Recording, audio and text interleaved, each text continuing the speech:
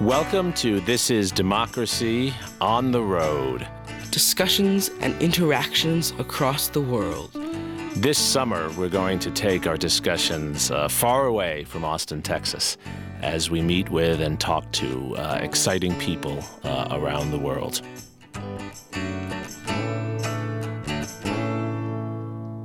Hello and welcome to this new episode of This is Democracy. Today we are in Guernica, Spain, a historic center of Basque culture and history, to discuss the 1937 bombing of this city and its legacies. I'm Zachary Suri, and I'm sitting here now with Professor Jeremy Suri. Good morning, Zachary Suri. And Natalie Suri. Good morning, everyone. Jeremy, what happened in Guernica on April 26, 1937, and what made that event so historically significant that we would trek out here to this day? So on that terrible day, April 26, 1937, German and Italian aircraft in support of the fascist coup and the fascist regime of General Franco in Spain, those aircraft dropped bombs on this wonderful city of Guernica, which had been a historical home for Basque culture and Basque society. This was a bombing intentionally targeted at civilians. The goal of General Franco and his regional commander, General Molo, was to break the will and morale of Basque citizens who were resisting fascist efforts to steal power in Spain.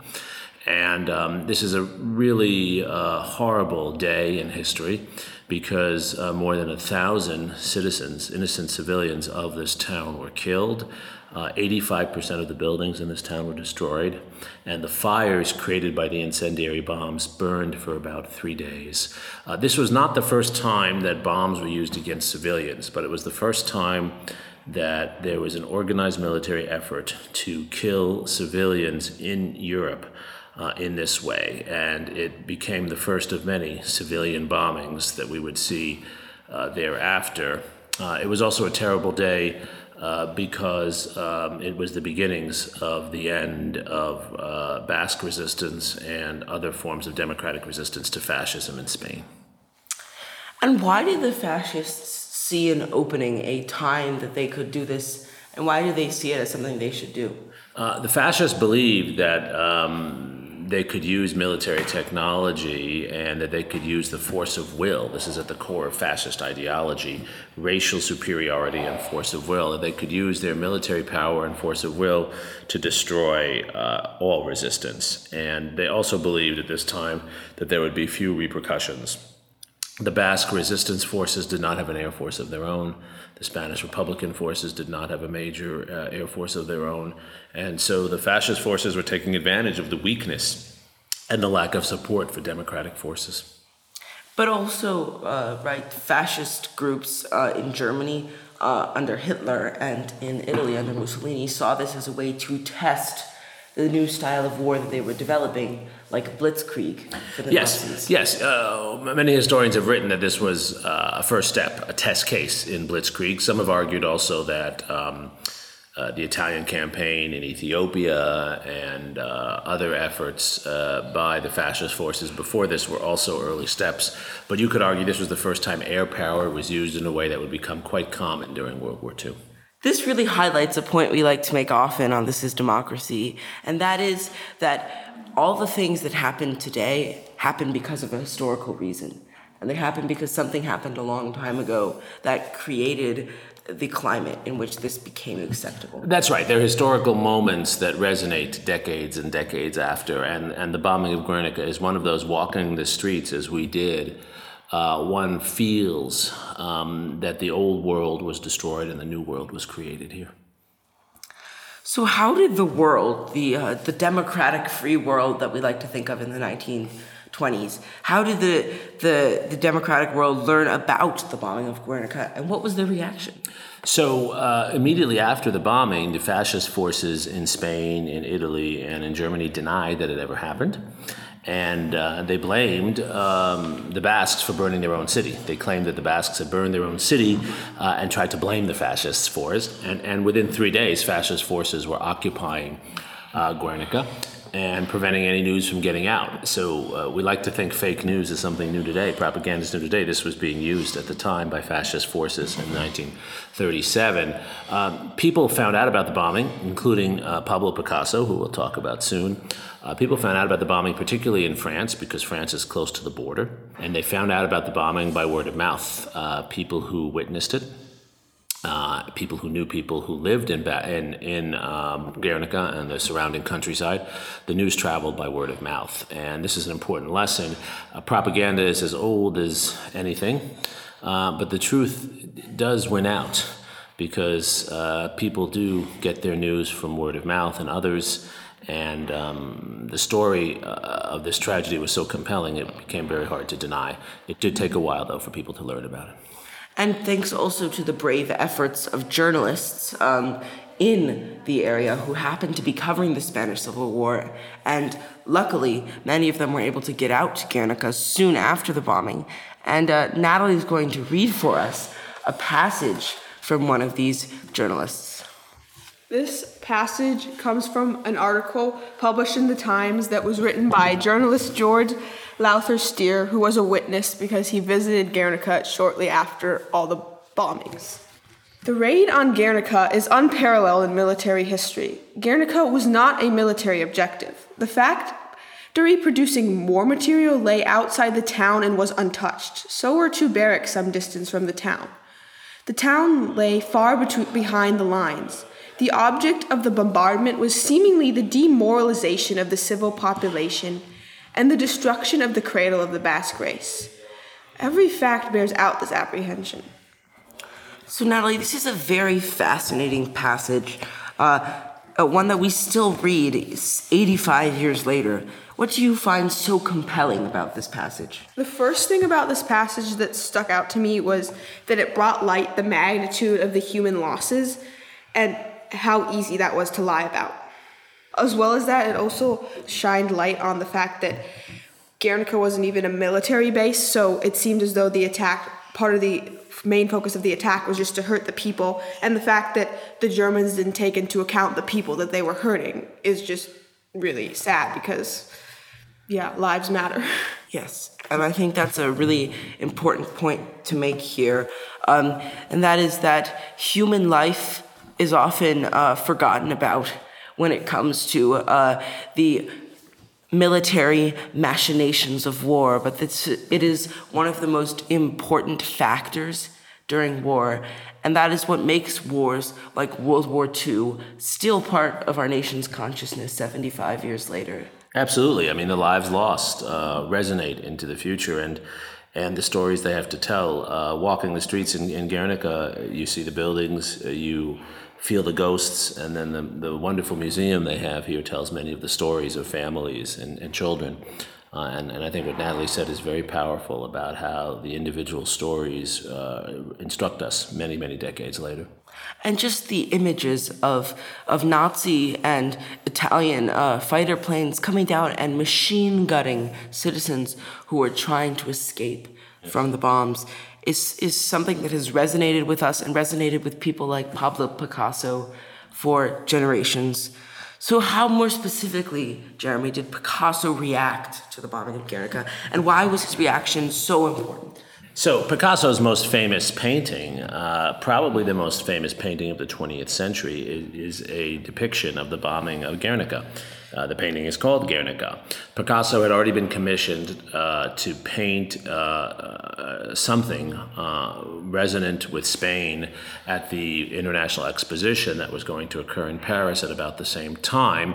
He had begun a prior painting, but then on learning by word of mouth and through journalists, through accounts like the one Natalie read, learning of the bombing of Guernica and this horrible fascist brutality in his home country, Picasso shifted gears and made this extraordinary painting, this huge painting, depicting the suffering of faces and bodies and the symbolism of this horrible, horrible attack. And this painting became an international sensation.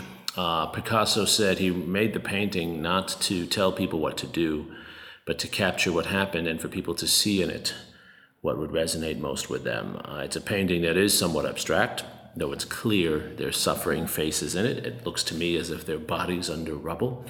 But the painting is designed for each of us to see, experience, feel, and think about the suffering of war and the brutality of aerial bombardment. And I think this really highlights a point we make very often here on This Is Democracy, and that is that stories, compelling stories about real humans and real people, can destroy the ideas of fascism and evil and the lies of those who try and use death and killing for their own gain. Yes, the power of democracy, as Picasso shows us. Now, 80 years later, we're talking about his painting. We remember him much more than we remember Francisco Franco. Picasso shows us the power of narrative and the power of the arts to reinforce democracy. So how more militarily did the bombing of Guernica influence how future wars were fought? So the bombing of Guernica, unfortunately, as almost every military historian will write, opens the door, is a first step toward the more frequent use of air power against civilians in the 20th and 21st century. During World War II, all the combatants do this, fascist, allied, and others.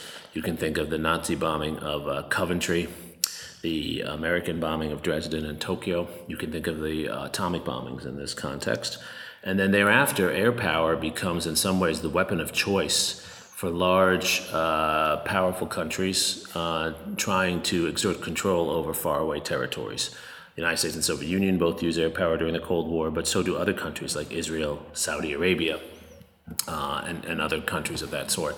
So this is the beginning of the targeting of civilians, and you could argue that the action taken by the fascists in Guernica was the first step toward September 11th, 2001. The attackers and terrorists who attacked the United States in 2001 made the same argument that the fascists made, which was that all civilians who were associated with the enemy were part of the enemy and therefore fair game for attack. And that was the justification for and the use of military power to kill civilians in Guernica, as it was the terrible justification given by Osama bin Laden for attacking the Twin Towers and Washington, D.C. and Pennsylvania in 2001. But also, if I'm correct, the bombing of Guernica led us to the point where countries, including and the United States, were willing to use air power to drop bombs and kill civilians far away in a way that seemed painless to us, but created large amounts of suffering on the ground. Yeah, as many historians have written, aerial bombardment becomes a terrible and a dangerous temptation. For countries like the United States, it's a way of exerting power far away with little cost to American civilians and little risk to American soldiers. And we have to own this. Even though our aims have often been very different from the aims of fascists or terrorists, the United States has been a perpetrator of aerial bombardment against civilians throughout the last 80 years since Guernica, particularly in places like Vietnam and Iraq. And we need to own the consequences of that. People around the world often react to that in ways that reflect opposition and anger. And we need to recognize why. Guernica is the first step toward the overuse, even by the United States, of air power in the 20th and 21st century. And perhaps talking about this and studying this will lead us to be a little more careful in the ways we use air power. Certainly, and I think that this highlights how important it is for us to study history, to study where our current military and political objectives come from. Why are we still bombing civilians 85 years later? And I think that that's really something that needs to be emphasized more in our society that's going through so much upheaval, and that is that we need to study history and we need to take from history lessons that will help us move forward into a better future.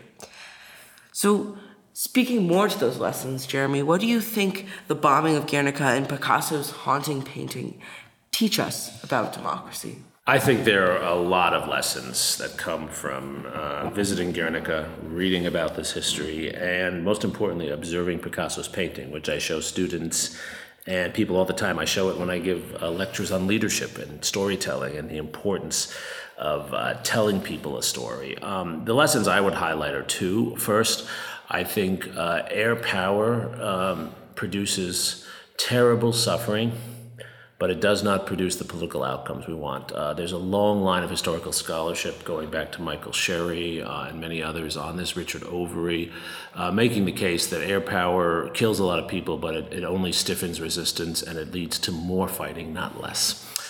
We should not overuse air power, particularly in the United States. Second lesson is that, and this is the positive lesson, that human stories win out over bombs. Here we are, 85 years later, talking about Guernica.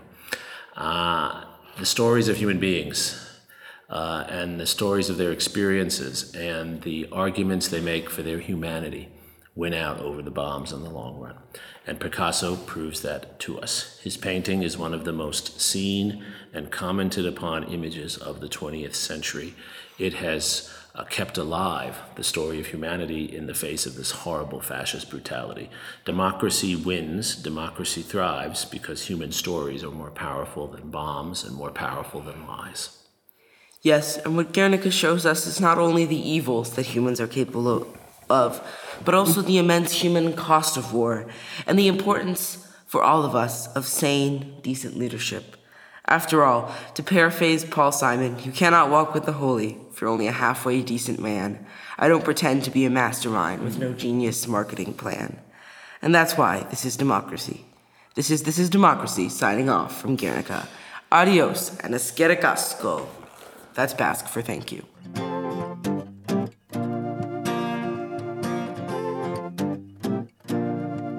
This podcast is produced by the Liberal Arts Development Studio and the College of Liberal Arts at the University of Texas at Austin. The music in this episode was written and recorded by Harrison Lemke, and you can find his music at harrisonlemke.com. Subscribe and stay tuned for a new episode every Thursday featuring new perspectives on democracy.